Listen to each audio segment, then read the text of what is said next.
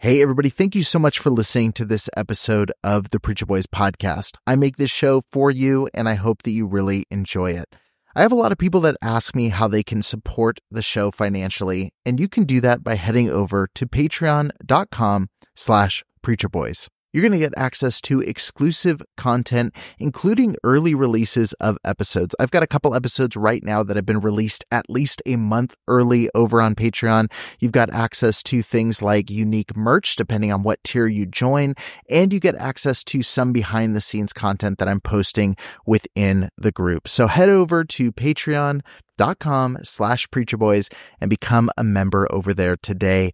Every single supporter helps make this show a little bit more possible, especially as I continue to add additional episodes and content every single week. Thank you so much for tuning in. Let's get back to the show. Trigger warning.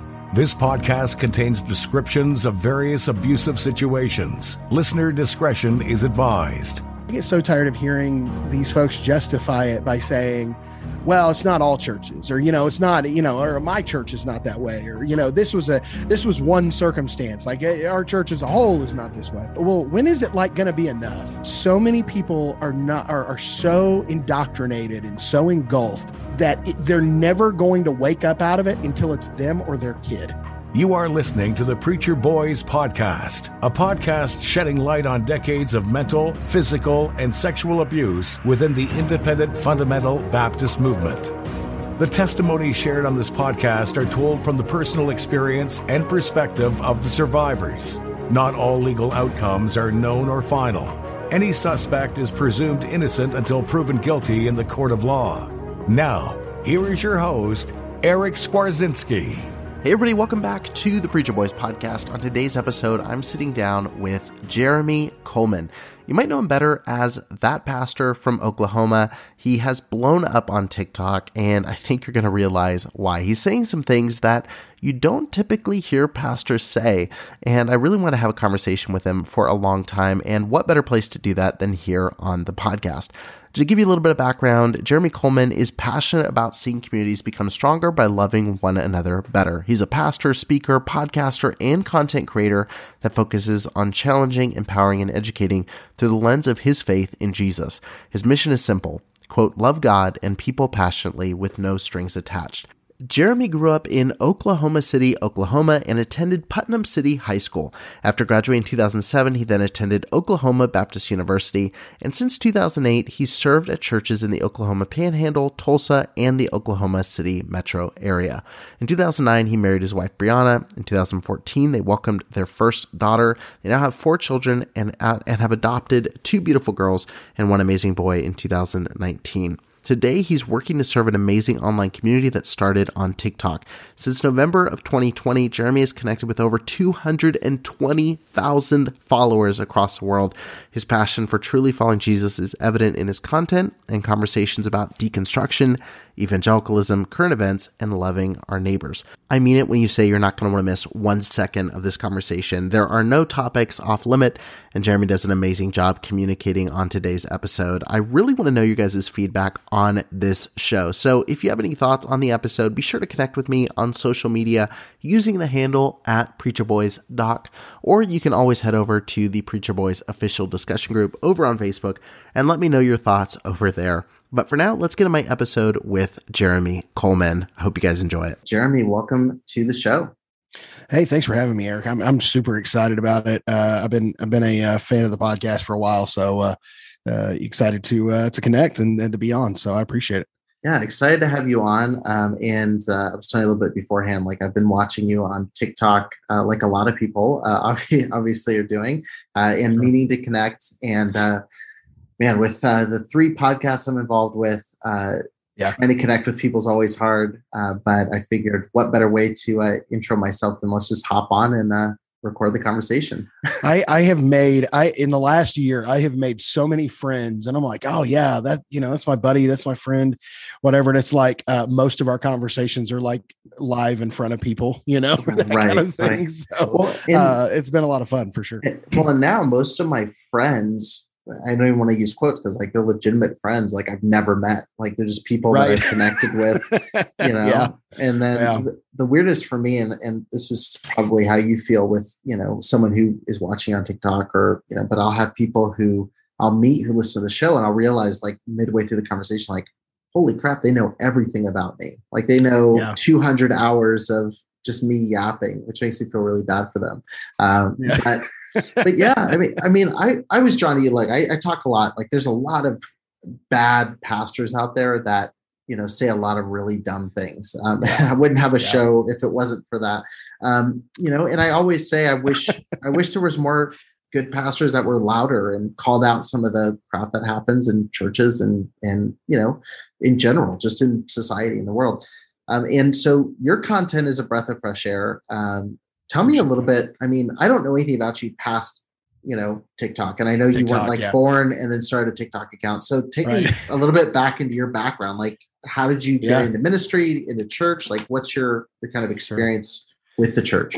So, I was, what's the, the church kid joke? I was a drug baby, right? Like I was I was drugged to church from the time I was, in my mother's womb or whatever, Sunday morning, Sunday night, Wednesday night kind of deal.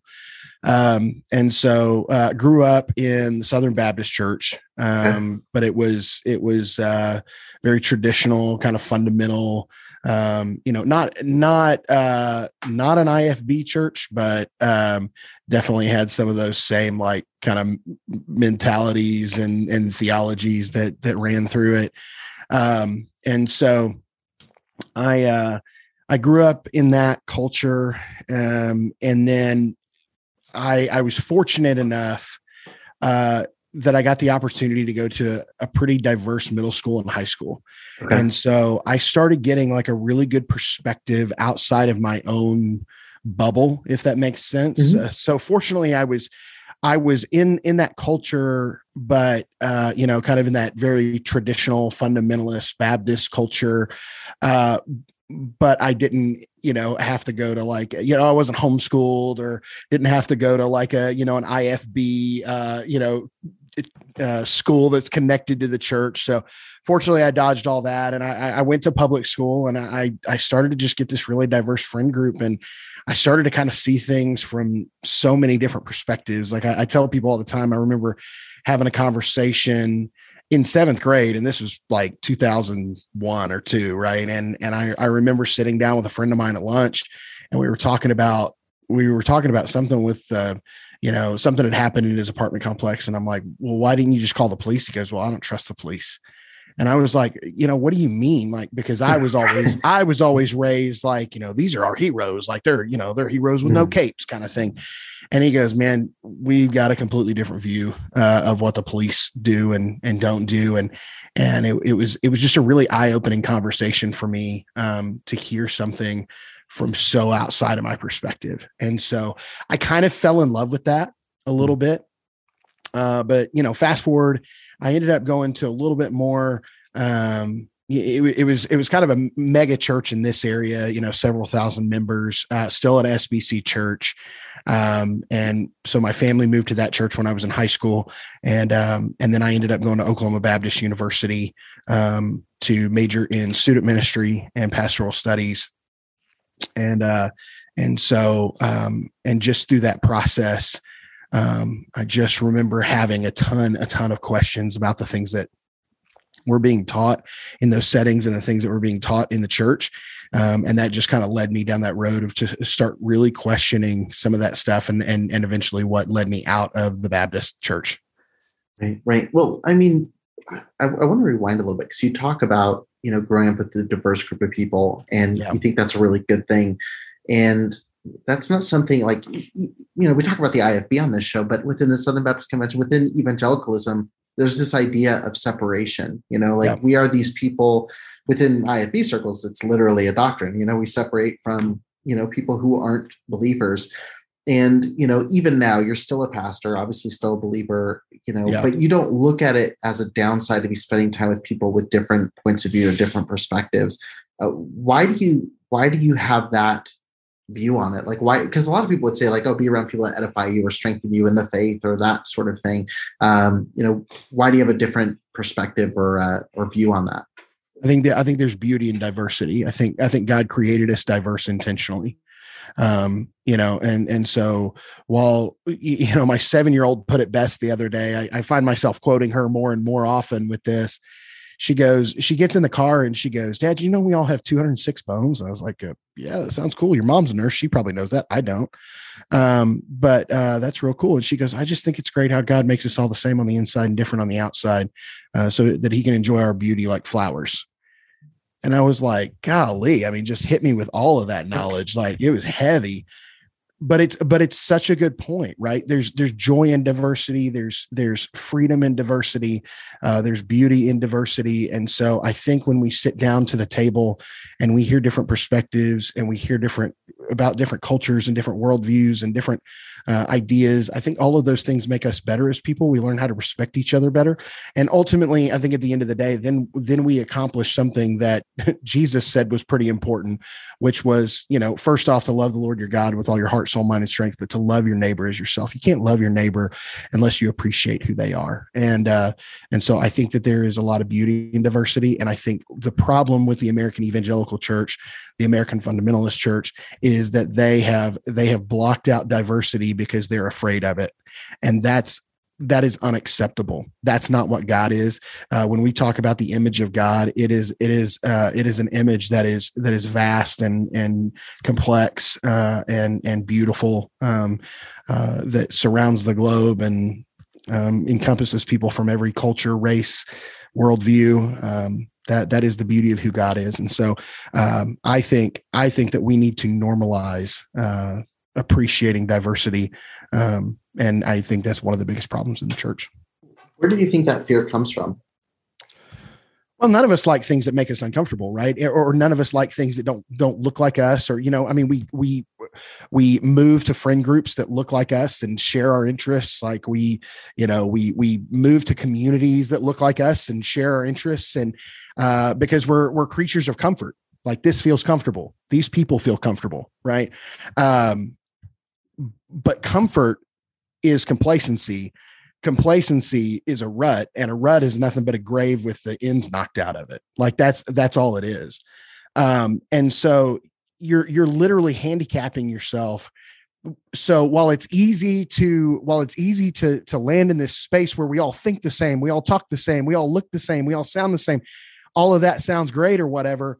But the problem is there's no growth.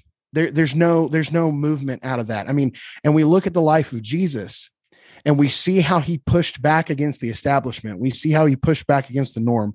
We see how he called people not only at times metaphorically, but also literally out of their comfort zones, whether that be socially, whether that be racially, whether that be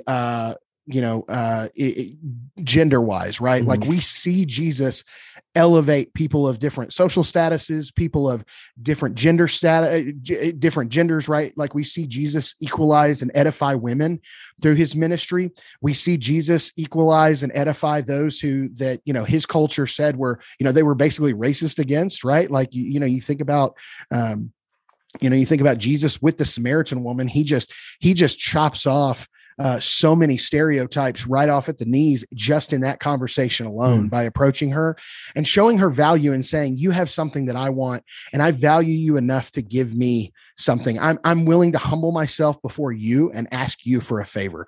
So Jesus shows us through that servant leadership in that moment that diversity, inclusion, and growth are important. And so I think that people run to what they know because it's comfortable, but they're not doing anything other than handicapping themselves and making themselves look less like Jesus. And so, again, beauty and diversity, we see it in the ministry of Jesus, and therefore that's what we have to be about. Yeah, you mentioned being part of a mega church culture in the area, and it really pushing you away from the sect of Christianity that you were in. What was it you saw there? Was it just the lack of diversity, or was it, some of the host of other problems that get often associated with, mega churches in general, or kind of that American evangelicalism? So I think it was I think once I kind of stepped back and looked at it from 10,000 feet versus like in the middle of it, it's really easy to get into those places and just get caught up in the middle of it, right? Like you feel like you're being the hands and feet of Jesus. Like you're we're too giving busy. money. Yeah.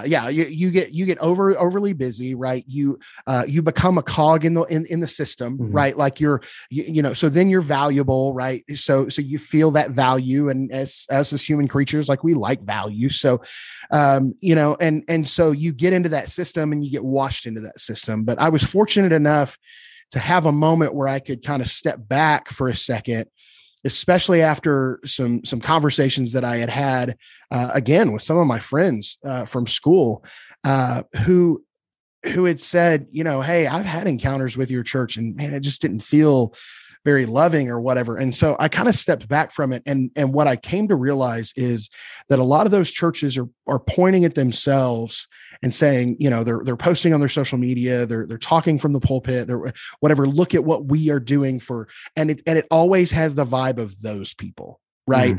Like, it's not like they want to help people in a situation. Like I remember I started hearing language like, we're going to help, those homeless people, or we're going to help those people in poverty. And it's like, no, you're defining people by their situations.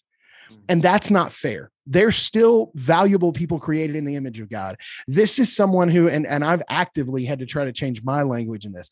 This is someone who is in a season of homelessness. This is someone who is in a season of poverty. They are not defined by those things. That's not who they are, because that's not who God sees them as.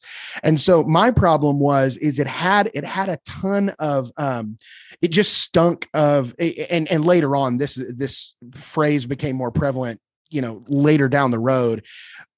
I don't know if I had an identifier for it then. What I would call it now is white privilege. Like it just smelled of white privilege. Like it reeked of, oh, look at us. We're so wonderful. Look at us help those people, that kind of thing. But they were the gatekeepers. And I really, really struggled with that. And so that wasn't good community allyship. And so then I had the opportunity to start my first ministry job was at an inner city church here in Oklahoma City. And I just remember the incredible, not just diversity of that group, but just having a complete heart change for, I was the youth pastor. We had kids coming from, so it's like a small town in the middle of Oklahoma City, like Oklahoma City completely surrounds it, but it's its own township. It's like 3/4 of a mile square. And at the time there were like 8 businesses in this town and 6 of them were strip clubs. And so a lot of the moms there worked at the strip clubs. Right. And I just remember seeing like the kids and the parents, these mothers, whatever. And I just remember, and I'm like, man, how sad is it that we act like these people, are less than, it's those people versus us, or whatever the case is. And it just really challenged my heart to the point where I just began to see, and I still have to continue to work at this, right? Because we all struggle with it. If you ever think you've arrived, you haven't. But I just remember starting to see humanity in things that I was told for so long that there was no humanity in. Yeah. And so it just completely changed my perspective, not just on the way I read the scriptures and the way that I saw the ministry of Jesus, because I had always been taught Jesus from white middle to upper class people. Like that's where I had always heard about Jesus from. But then having conversations about Jesus in so many diverse conversations outside of that, it began to just change my understanding of who Jesus was and what he was doing in his ministry. And it has definitely made me better, and it's challenged me to grow. And I hope that every day I can continue that growth. From the people who are in those positions, usually teaching about Jesus, who, have the books and the platforms and the stages, and maybe even some who are listening right now, who would find themselves on demographic, when they hear you talk about things like your privilege or talk about having diverse conversations, they may be turned off and say, well, you're just following a more liberal, Christianity, or there's, you're using language that's associated with, the more progressive liberal Christian circles. What would you say to those people? And I think you may have said some of it already, but what would you say to people who hear those words and immediately go, oh, well, obviously he's following this progressive trend? Go back to the scriptures. Go back to the scriptures. Go back and see how Jesus edified people. Go back and see how Jesus brought equality. Go back and see who Jesus condemned, like who he had his harshest words for. It wasn't the woman caught in adultery. It wasn't the woman at the well who had 5 husbands and was living with another man. It wasn't those people. He showed love and grace and compassion in those situations, right? He never had strong. Who did he have the strongest words for? The religious elite, the religious establishment.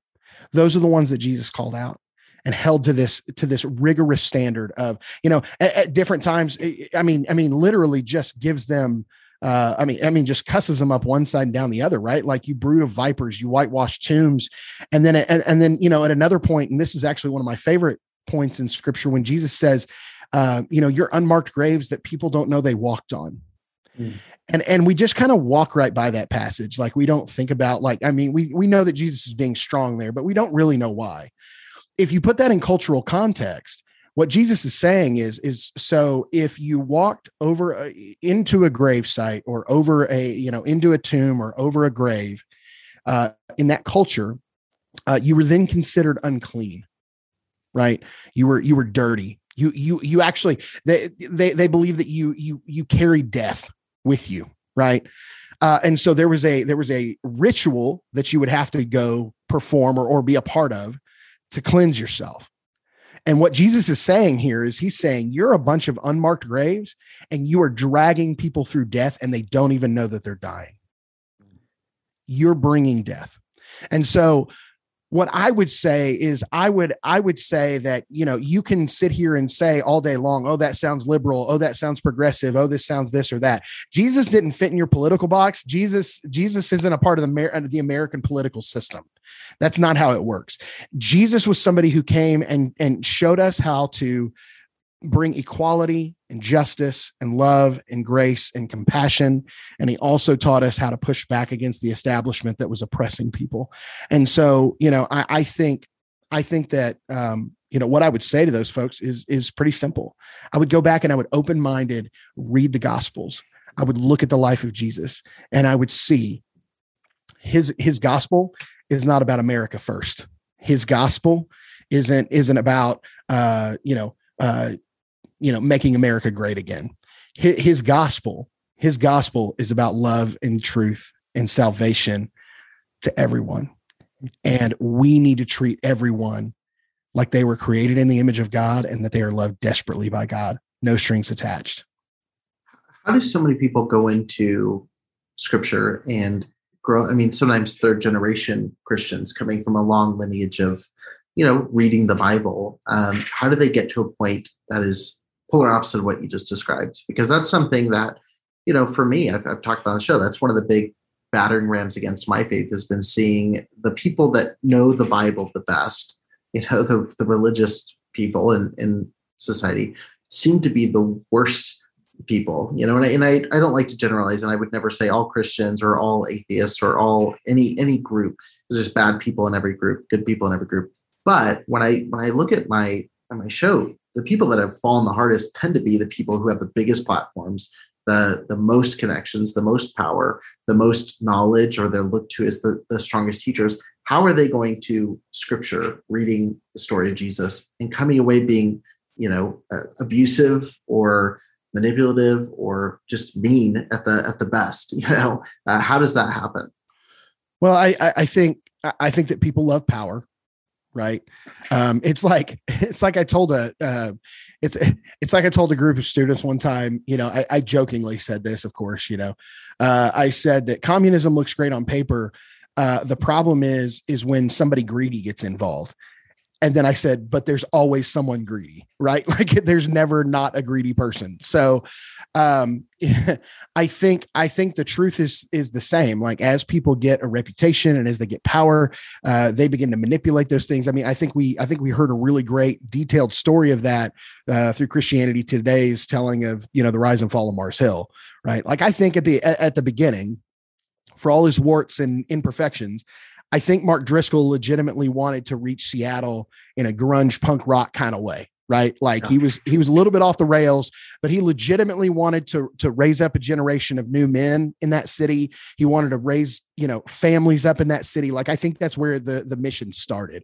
The problem is that when people start getting notoriety, they start getting fame, they start getting power, they start getting influence, all of those things. Then their influence, then their worldview is influenced by their power instead of their power being influenced by their worldview. So they get it twisted, and then it's a cherry picking thing, right? Like, I'm going to take this passage out and I'm going to hold it up in your face, but I'm not going to put it in biblical context. I'm not going to put it in literary context. I'm not going to put it in historical context. I'm just going to grab this one out and hold it because this makes me feel like I have power. And so I honestly think that that's a lot of where it comes from, is that at the end of the day, it is them letting their worldview be influenced by their power instead of the other way around. How do we, so you bring up Driscoll, obviously, and he's a great example. I mean, he's being talked about a lot right now. How do we prevent this from happening? Because you see a lot of times, it all looks the same. I mean, I was just watching The Eyes of Tammy Faye, just recently. You see a Jerry Falwell, the political motivations behind a lot of that stuff. Or you read like a Jesus and John Wayne, you see this kind of play out, this political move for additional power, additional strength, and with people who, starting out, seem to have good intentions. At some point in the beginning, there was good intentions that got perverted. How does the church identify this before it becomes another fall of Mars Hill? Like, how do you identify these problems? Because, again, like I said, like, it's hard to determine in the beginning what's blessing, what we identify as like a blessing on somebody versus, oh, they're manipulative and they're really good at bringing power to themselves. Yeah, I think good, open, honest, transparent conversations. I was just preaching yesterday out of John chapter 3. Toward the end of the chapter, Jesus is telling Nicodemus, he says, people want to hide in the darkness because their deeds are evil. So they want to stay there. They don't want to be seen. That's why my youth pastor said people like going to movie theaters. Right. Oh Lord. Yeah. You love darkness rather than light. Yeah. That's it. Yeah. That's pretty funny. But I think that what has to happen is we have to expose those things, but then we also have to normalize pastors, religious leaders, Christian influencers, Christian people in general, being open and transparent and saying, here's some areas where I failed. Here's some areas where I haven't looked like Jesus. I haven't sounded like Jesus, whether it be in my past, whether it be 5 minutes ago, whatever the case is.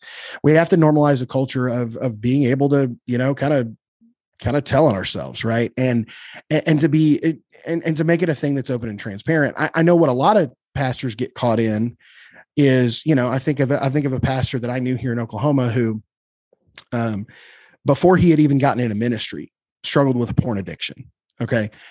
And then he was having a conversation with, this was years on down the line. Marriage was great. Kids were wonderful.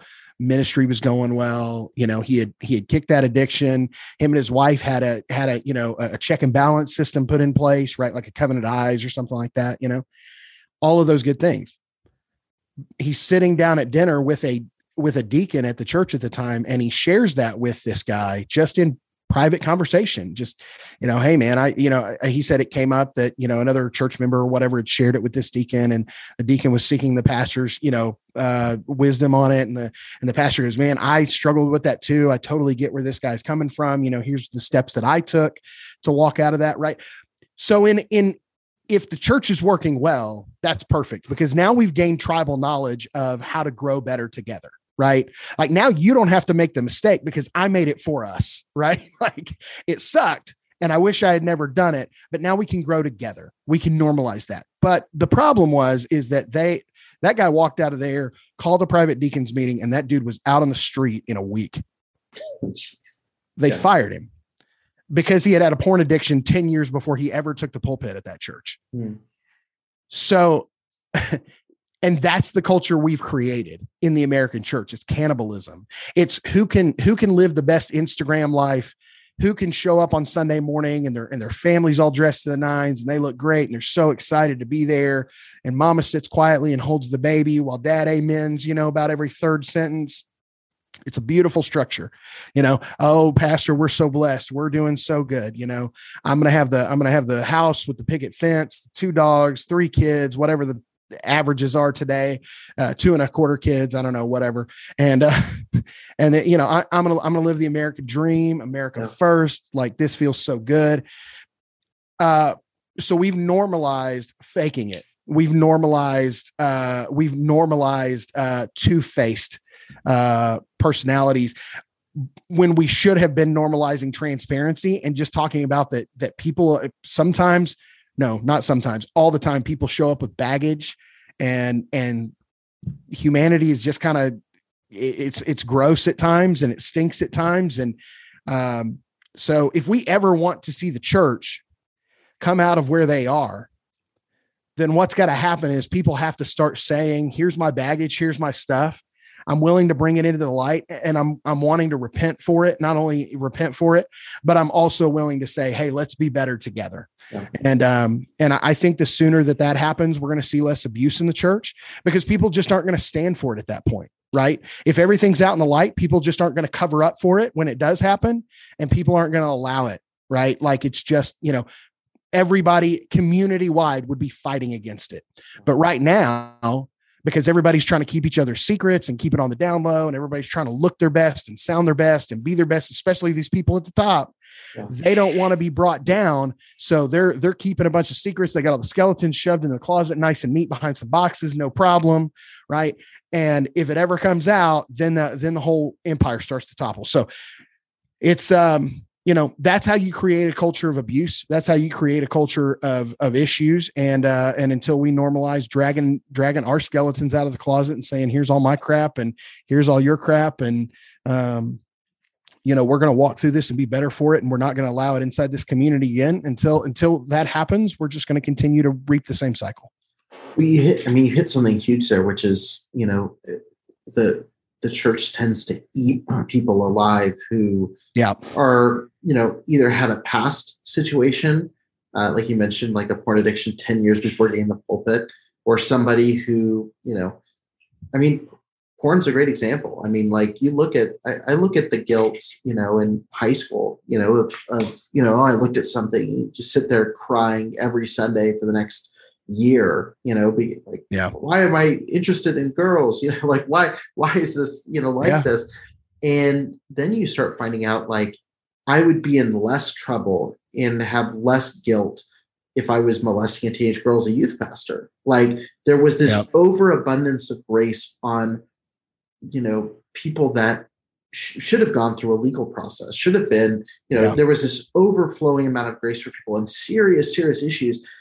But then it was almost like a diversion from that stuff was like, let's go after people for going to movie theaters, a guy looking at porn, or someone dancing or drinking or whatever that other thing was that, maybe wasn't positive within that context, or not positive at all, depending on what of those things we're talking about. But it was this thing of, let's focus and tear apart people over little things while also letting big things slide. And that's a really confusing thing to see. I still am confused by it. It is confusing, but think about it like this. That's a great point, by the way. But think about this. The youth pastor who is preying on teenage girls is the same guy that 5 years ago, 7 years ago, whatever, was sitting there scared to death to tell anybody that he had stumbled across some boobs online, right? And didn't know how to talk about it. And so he internalized it, because both of those guys are products of purity culture inside of that fundamentalism. And so then what happens is instead of the church coming alongside this kid who's not afraid to say, look, I have this thing going on in my life. I don't know what to do. Like when he's 15, right? Like I feel like this wasn't right. Can we talk about it? And somebody taking him under the wing and having an honest conversation about life and about sex and relationships, right? Instead of that, now you're asking a 15-year-old kid to manage sexual emotion, right? And never have a real conversation about it because he's scared to death. Well, then all of a sudden now you just have an immature adult. Mm-hmm. And that doesn't by any stretch of the imagination ever justify any kind of abuse, sexual abuse, emotional abuse, physical abuse. It doesn't justify any of that. But the reason that so many of these guys end up in that is because they have been a product of a system that set them up to fail. Yeah. Right. It set them up to be abusers. And that's the reason I say so often when we talk about the IFB, when we talk about the fundamentalist church, they're cults, and they are abuse factories. And the reason that they're abuse factories is because they don't handle anything well and nobody's having real conversations. They're worried about is little Susie's dress long enough? Is her hair done right? Right. They're worried about all of these things. They're worried about, did you wear your tie? Are you tying that right? And so on and so forth. All that, don't go to the movies. Right. All of this stuff. Don't listen to that, satanic, Christian rock music. How dare you listen to DC Talk or Skillet, And so out of that comes this just immature, uneducated crop of people who have no real context of deeper understandings of life, sex, relationships, marriages, friendships, family, all of those deep, intricate things that the church should be talking about and should normalize talking about, we're missing on. And so then what happens is you then create a predator because this guy comes out, has never been held accountable, has never known how to handle these emotions and these feelings and these urges. Right. And then ends up, preying on some, vulnerable kid who doesn't know any better. And then this is how we end up with a cyclical abuse, a cycle of abuse. And so it's just disgusting. And I could go on that one for a long time, but it all stems from the horrible purity culture that is rampant inside of those churches and cultures. Yeah, well, you're teaching this kind of permanent adolescence to men. That's when I named the podcast. It's one of the things that Preacher Boys is a term obviously I borrowed from that world. That was a term used lovingly for young college age men that were going into ministry. But for me, there was a boys club of pastors that covered things up. So it was an interesting play on words there. But also I think boys is a very telling word. Astute word. It's and you have these youth pastors getting thrown in who again have this big closet of weird secrets they were taught. It's a mess. It's a mess the way that men are trained, the way that, especially the fact that teenagers, in a youth group are used as a training ground for somebody in ministry when that's not a place you want to be testing out someone's leadership ability. That's not a place you want to see hey, are they going to be good in ministry? You're potentially damned, even if there's no sexual abuse, just having someone leading a group of people who is not figured anything out for themselves at all is a dangerous place to be. I want to talk, we talked a little bit about exposing the really small stuff, but leaving the big stuff covered up. One of the things that stood out to me with your TikTok and with your social presence is that, you pull a lot of skeletons out of the closet and talk a lot about, issues within churches. And one of the things I want to get your perspective on as a pastor is, one of the biggest reasons I see well-intentioned people cover up abuses is PR.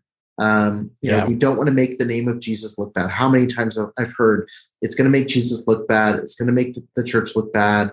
It's going to make Christianity look bad. What's your take on that as a pastor, and why are you not scared to point to some of the negative things, to point to a Bill Reeves, on a TikTok, or to point to, abusive leadership within churches, because the collective seems to be that's going to turn people away from church.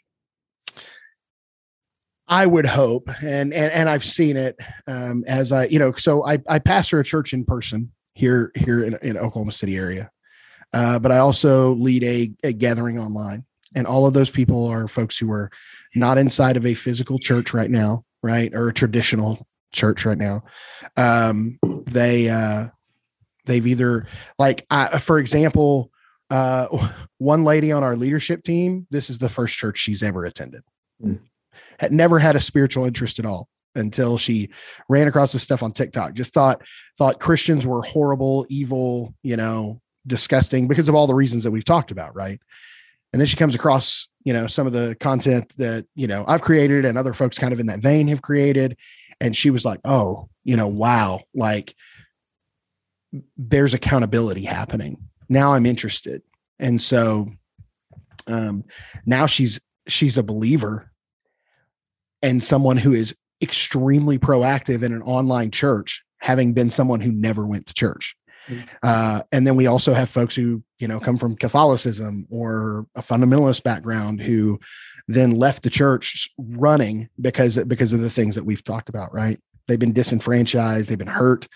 And, but the one thing that brings a community together like that, and the reason that I would say that it's not going to push people away from the church, that I would hope that it would push people to Jesus, is because they're starting to see accountability for all the things that they know. You say you follow this Jesus guy, and he says he's about love. He says he's about grace. He says he's about forgiveness and honesty and all of that, right? Justice and mercy. But you're not doing any of those. And so what they're seeing is what I would hope that they're seeing is through that ministry is accountability starting to happen in the church, and a challenge for the church, the capital C church, the people of Jesus followers, that we would be running to him and looking more like him regularly. Now, I don't always accomplish that goal. None of us do. But my goal each day is that when I lay my head on the pillow, did I look more like Jesus today? Did I sound more like Jesus today? Did I act more like Jesus today? Did I treat my neighbors more like Jesus today? And so I think it's good. I think it's good to have accountability inside the church. And I think that Jesus set that precedent, right? He called out the religious establishment. It was corrupted. It was broken. And, he looked at the Pharisees and the Sadducees at the time and the scribes. And I mean, like we said earlier, we kind of talked about it earlier, he had some of his harshest criticism for them. And so, I feel like fighting, with those who have been disenfranchised and marginalized by the church, is important. I feel like pushing back against the establishment when it doesn't look like Jesus, when it doesn't sound like Jesus, when it doesn't act like Jesus, is important. And so what I would hope is that people aren't seeing me just, exposing the dirty details of the church with no end in mind. What I want to do is bring accountability. And so that these things stop happening. And so, that would be my prayer. And I hope that, I hope that God would use that. And I hope that I'm being actively used by his hands. I don't want to be, I don't want to be bringing the accountability. I want Jesus to bring the accountability. Sure. Like I said, I'm encouraged when I see that. That's one of the reasons that I've followed and connected. And one of the, I've said, like, one of the biggest reasons I stepped away from Christianity in the last year was watching the response of pastors, and the pushback against any form of accountability, any form of approaching this topic. And what's scary to me is, I grew up hearing, and I'm sure you did too, it's Hollywood this, and, what about the world, and it's certainly there. Like, there's certainly abuses and things, but I sat down with someone just a few days ago, interviewing them for my film podcast. I was interviewing an actress, and we're talking about Harvey Weinstein. She was talking about all of the ways that led to change within the industry, a lot of, initiatives that she was a part of, making sure there were ways to report, making sure there was all this transparency, making sure there were, coordinators that could, help production assistant report somebody high up, and all the different resources and apps and things that were being created. And I was sitting there going like, it's crazy to me that, Hollywood is, is handling this so seriously that Me Too came to Hollywood 2 years before it hit the Church Too waves, and I just sit there and go like, it seems like the church should be leading the charge in this area. But again, sure, it's sad to me when someone does the bare minimum. It's like, well, thank you. Thank you so much for doing the bare minimum, at least saying it's bad. Like you'll publicly say, oh, there's abuse in churches and it's bad. It's hard. It's like pulling teeth to get that. Yeah. Yeah. And that's ultimately, I think the biggest problem is that the church in America has found itself time and time again on the wrong side of history. They have bastardized the gospel and weaponized the gospel to justify slavery, segregation, misogyny, homophobia, bigotry. I mean, just the laundry list, right? And then here we are, we've got pastors covering up for other pastors, trying to keep their buddies safe, in abusive, disgusting situations, when we should be the first ones dragging, like we talked about earlier, we should be the first ones dragging everything out into the light and saying, here it all is, here's the baggage, here's the junk, here's all the imperfections and the disgusting stuff, but we are cleaning this up. And it is really telling to me that, I think about, like I told you earlier, I come from the SBC. Well, just this fall, the SBC fought back and forth about whether or not their executive committee was going to waive their attorney-client privilege to be discussing abuses inside the SBC. I'm going to get you back into today's episode in just a moment, but first I want to thank the sponsor that is making today's episode possible, and that sponsor is Factor. Factor creates no prep, no mess meals. You can meet your wellness goals in time for summer thanks to the menu of chef-crafted meals with options like Calorie Smart, Protein Plus, and Keto. Factor's fresh, never frozen meals are dietitian approved and ready to eat in just 2 minutes. So no matter how busy you are, no matter how many podcasts you're recording, going up and down the stairs, trying to take meetings, whatever you're doing, you'll always have time to enjoy nutritious, great tasting meals. And I can say this from experience. They were kind enough to send me a couple of meals for this week, and I enjoyed one just shortly before reading this ad, and it is amazing. And with 35 different meals and more than 60 add-ons to choose from every week, you'll always have new flavors to explore. You can make your day delicious from breakfast to dessert and stay fueled with easy, nutritious options. And these aren't meals that skimp on quality either. You've got things like filet mignon, shrimp, blackened salmon, and so much more. So if you want to try it, go head over to factormeals.com/preacherboys50 and use code preacherboys50 to get 50% off your first box plus 20% off your next month. That's code preacherboys50 at factormeals.com/preacherboys50 to get 50% off your first box plus 20% off your next month while your subscription is active. Go check out Factor, and now check out the rest of this episode. What's the easiest choice you can make? Window instead of middle seat? Picking a vendor who sends a great gift basket? Outsourcing business tasks you hate? What about selling with Shopify?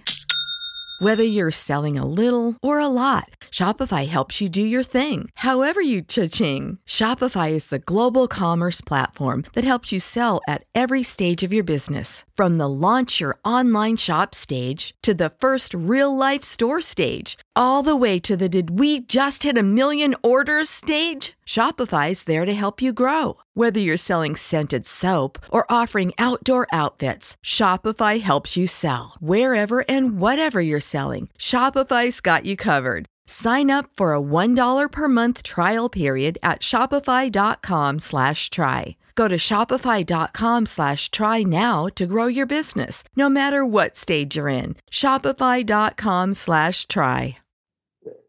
Not to cut you off, but do you think that there is, I question this all the time with large institutions, with mega churches, with the Southern Baptist Convention.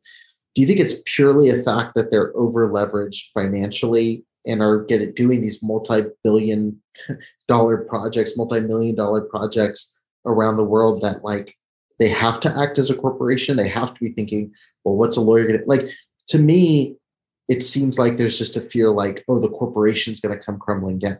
Like when you've got $1 million mortgage or that might be, but it's not a Fortune 500 company. It's a church. So, I agree. You know what I'm saying? No, practically. Right. Yeah. So I guess at the end of the day, here's the deal. Like, is it more about saving your rear end and keeping everybody's jobs and covering up the things that, so you don't get sued or you don't get, you don't take a big hit in the pocketbook? Or is it about morality? Mm-hmm. Like, and people's lives? Like, we are talking about abuse victims. We're talking about people's lives who will never be the same because they have been abused by leaders inside the church. I don't care what it costs. It costs what it costs. And if that means, I said after that on my podcast, I host a podcast with two other folks and from TikTok, and they asked me about it because they knew I came from an SBC background. And I have finally come to the point with them where I'm like, gasoline, not water. It's all on fire, but let's just pour gasoline on it. Because here's the thing. I don't care if it burns to the ground, if that means that the abuse stops happening. Mm. So, I don't care about, and I think they are thinking of it like exactly what you're saying. Right. Yeah. Which you wouldn't advocate for, and neither would I, but they are probably thinking, man, we're running this multi-million-dollar corporation. Yeah. And we got to save our butts because, there's a lot on the line here. I don't care what's on the line. Yeah. Let it burn. I wish I'd see more radical risk like that. The funny thing is, like, if you are looking at it from a business perspective, this is where I go back and forth. I mean, I look at the church that I grew up in, that helped spark me thinking about this stuff in the first place, because there was a cover-up that happened firsthand within the church I was in. Someone was relocated to our church. My dad's still on staff there, which makes for awkward holiday conversations because I do this podcast. Thanksgiving's a little weird. And, a little bit weird. But it's like, I look at that and, right now, the administrator of the school that I grew up in is married to the pedophile that was relocated to our church. And so I've had conversations with people that work there that I still feel like I have any kind of, and I'm just like, from a purely non-moral perspective, like from purely just business, someone comes to enroll their kid in the school. They Google the principal's name. The first 3 hits on Google are of a youth pastor molesting a teenage girl in his youth group. From just a PR level, you're not helping yourself. It's a bad look. But also on the flip side of that, like I mentioned, for me, like I distance myself from the church at large, and I don't know. I mean, who knows where I would be right now, but I feel like if there were more people, if there were more Jeremys in the world, or if there were more people who are calling this stuff out, even if it's dirty, even if there's stuff where it's like, man, I can't believe this happened in a church.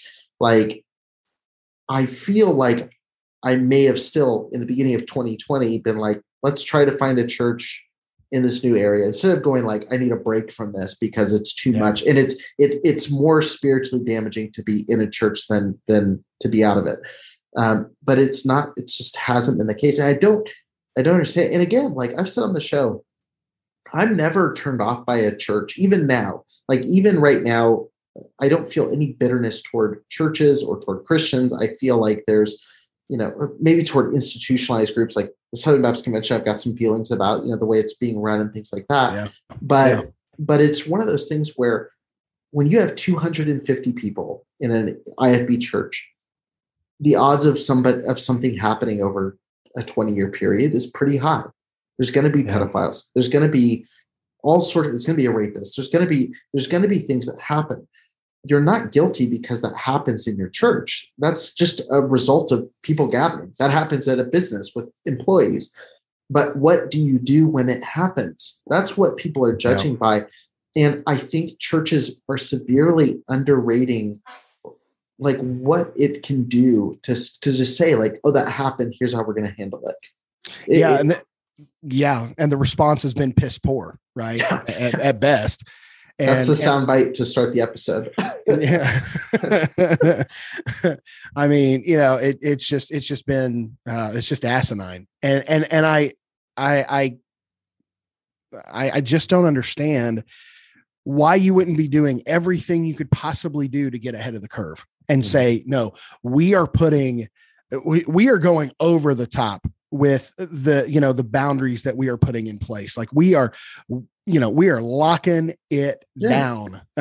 Because like, I mean, like how many times did you hear growing up, it sounds like we grew up in very similar spaces, you have to abstain from the appearance of any evil, just the appearance of evil. Right. And so, but then when it comes to that point, they're like, well, I don't know. Well, we'll just, we'll fix it next time or whatever.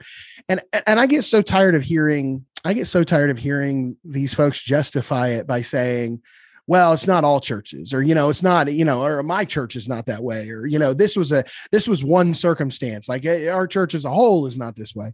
And I'm like, and I had somebody ask me, well, when is it like going to be enough?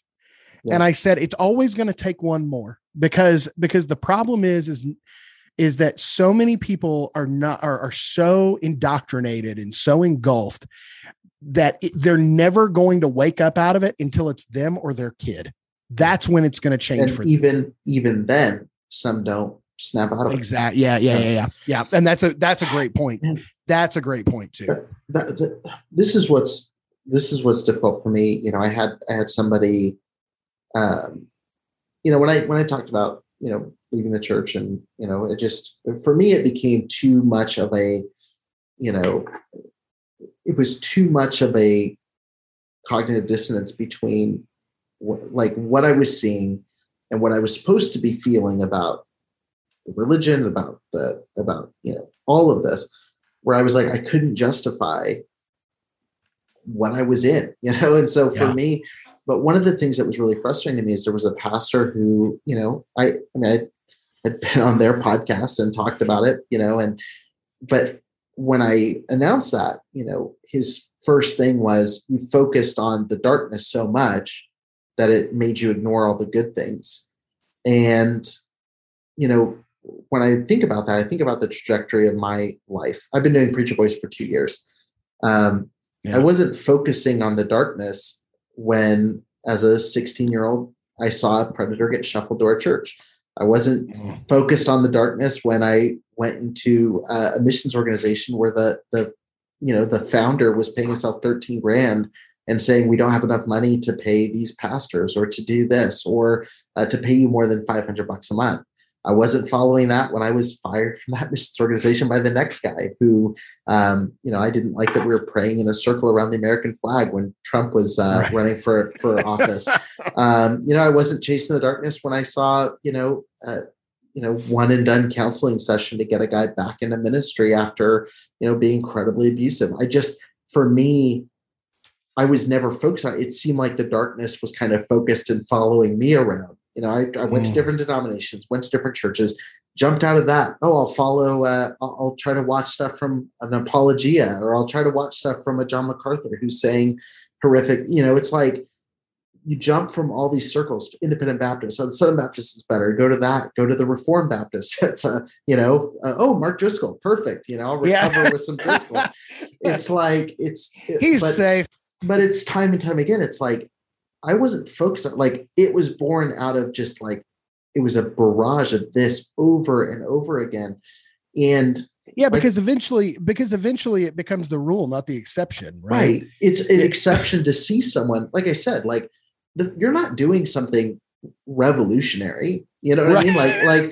Like the fact that I'm taken aback by like hey, there's this guy on TikTok who's like saying that bad things shouldn't happen in the church, like that you stand out as much as you do. And it is sad. Like, I joke about it, but the reason you've got however many followers you have now, thousands and thousands of people tuning in, is because that is the exception. To have a baseline level of morality as a pastor or in a church, is like, whoa! Like, it's like a circus, crazy. Right? Like, right, nobody's seen the elephant balance on the ball before. This is nuts, right? And that is, I think, ultimately at the end of the day, I think that is one of the saddest things. I told somebody I was really struggling, because it comes with ups and downs. There's no doubt about it. And I was just really struggling. I just gotten like I've gotten several, pretty serious death threats or, whatever, because people are nuts. But I had just gotten one of those, and, there's just a lot of stuff swirling, and Fox News had picked up a story that I had done, about, Hagee's church chanting, "Let's go Brandon," in their service or in their, in their church. And then, Locke's church was doing it in service, and so I was calling all that bull crap out. And then, then all the, and it's not even people who are like traditional Republicans, it's the extremist Trumpists. It's them that are just nuts. And so I'm getting like all this kickback, and I'm really struggling. And I remember I looked at my wife one night and I said, the things I'm saying should be boring.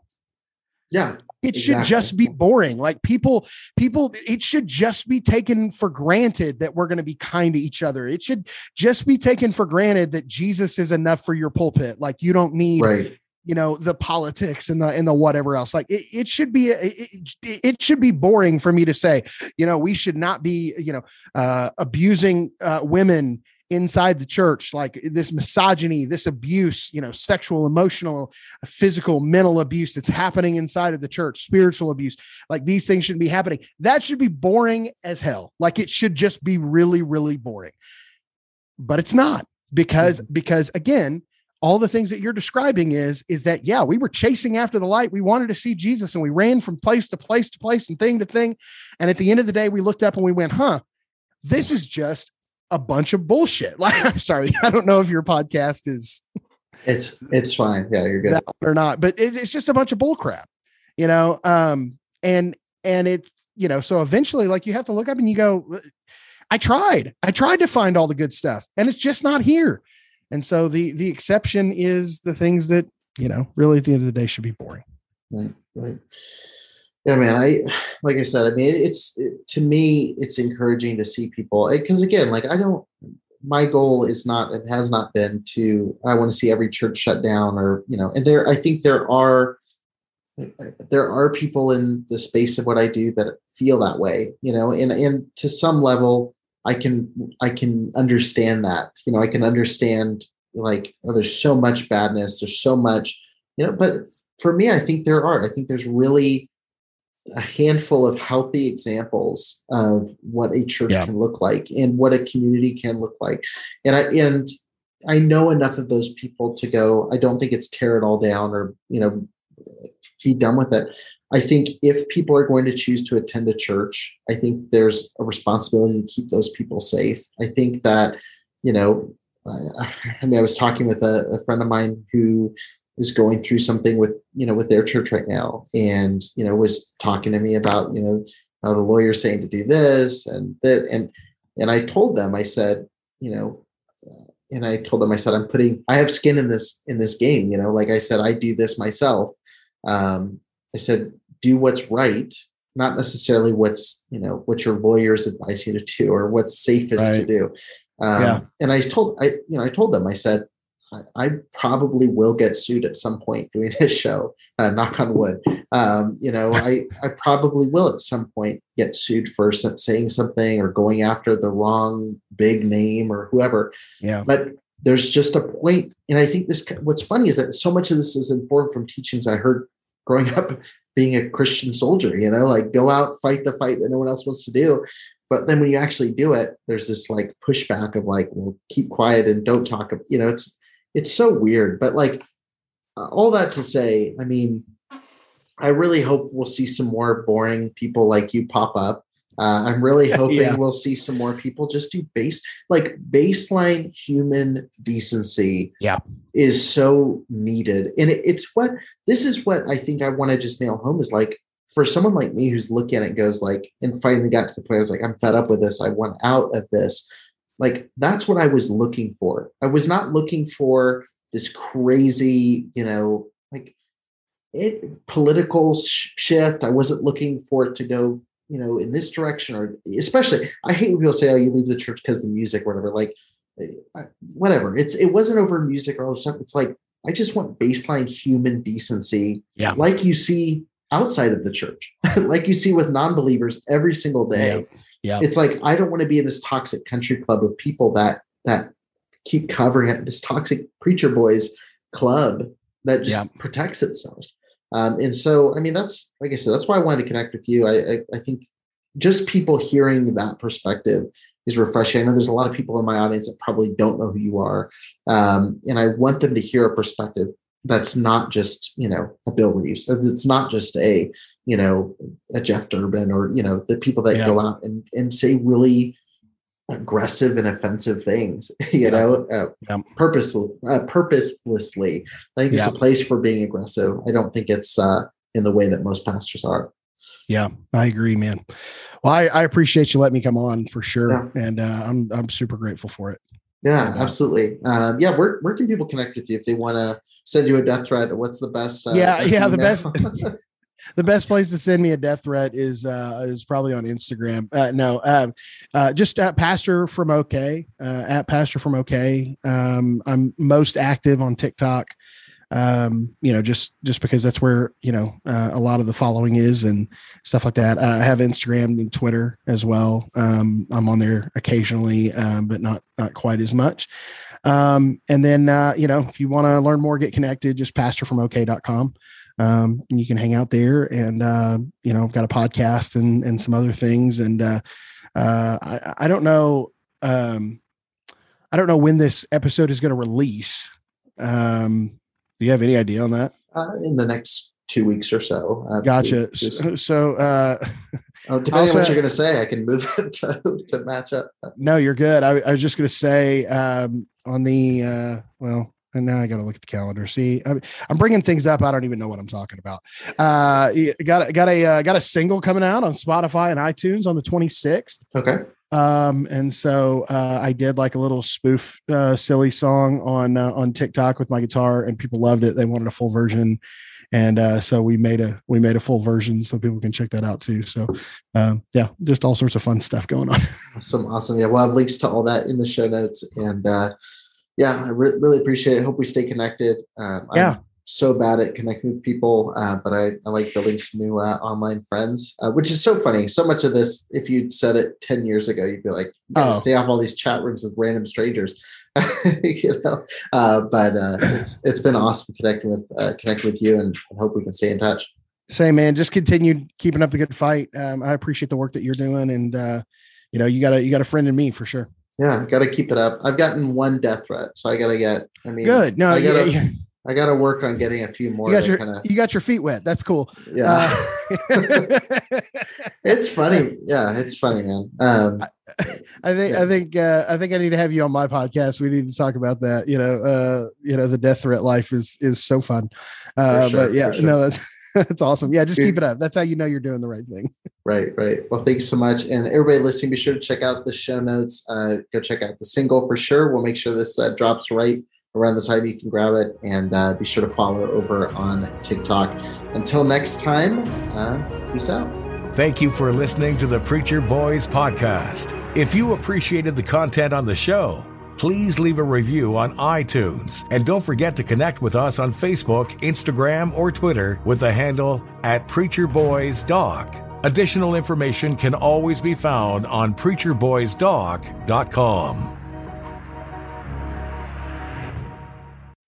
When you need mealtime inspiration, it's worth shopping Kroger, where you'll find over 30,000 mouth-watering choices that excite your inner foodie. And no matter what tasty choice you make, you'll enjoy our everyday low prices, plus extra ways to save, like digital coupons worth over $600 each week. You can also save up to $1 off per gallon at the pump with fuel points. More savings and more inspiring flavors make shopping Kroger worth it every time. Kroger, fresh for everyone. Fuel restrictions apply. Save big on brunch for mom, all in the Kroger app. Get 16-ounce packs of flavorful Angus 90% lean ground sirloin for $4.99 each with a digital coupon. Then buy 2, get 2 free on 12 packs of delicious Coca-Cola, Pepsi, or 7-Up, all with your card. Shop these deals at your local Kroger today, or tap the screen now to download the Kroger app to save big today. Kroger, fresh for everyone. Prices and product availability subject to change. Restrictions apply. See site for details.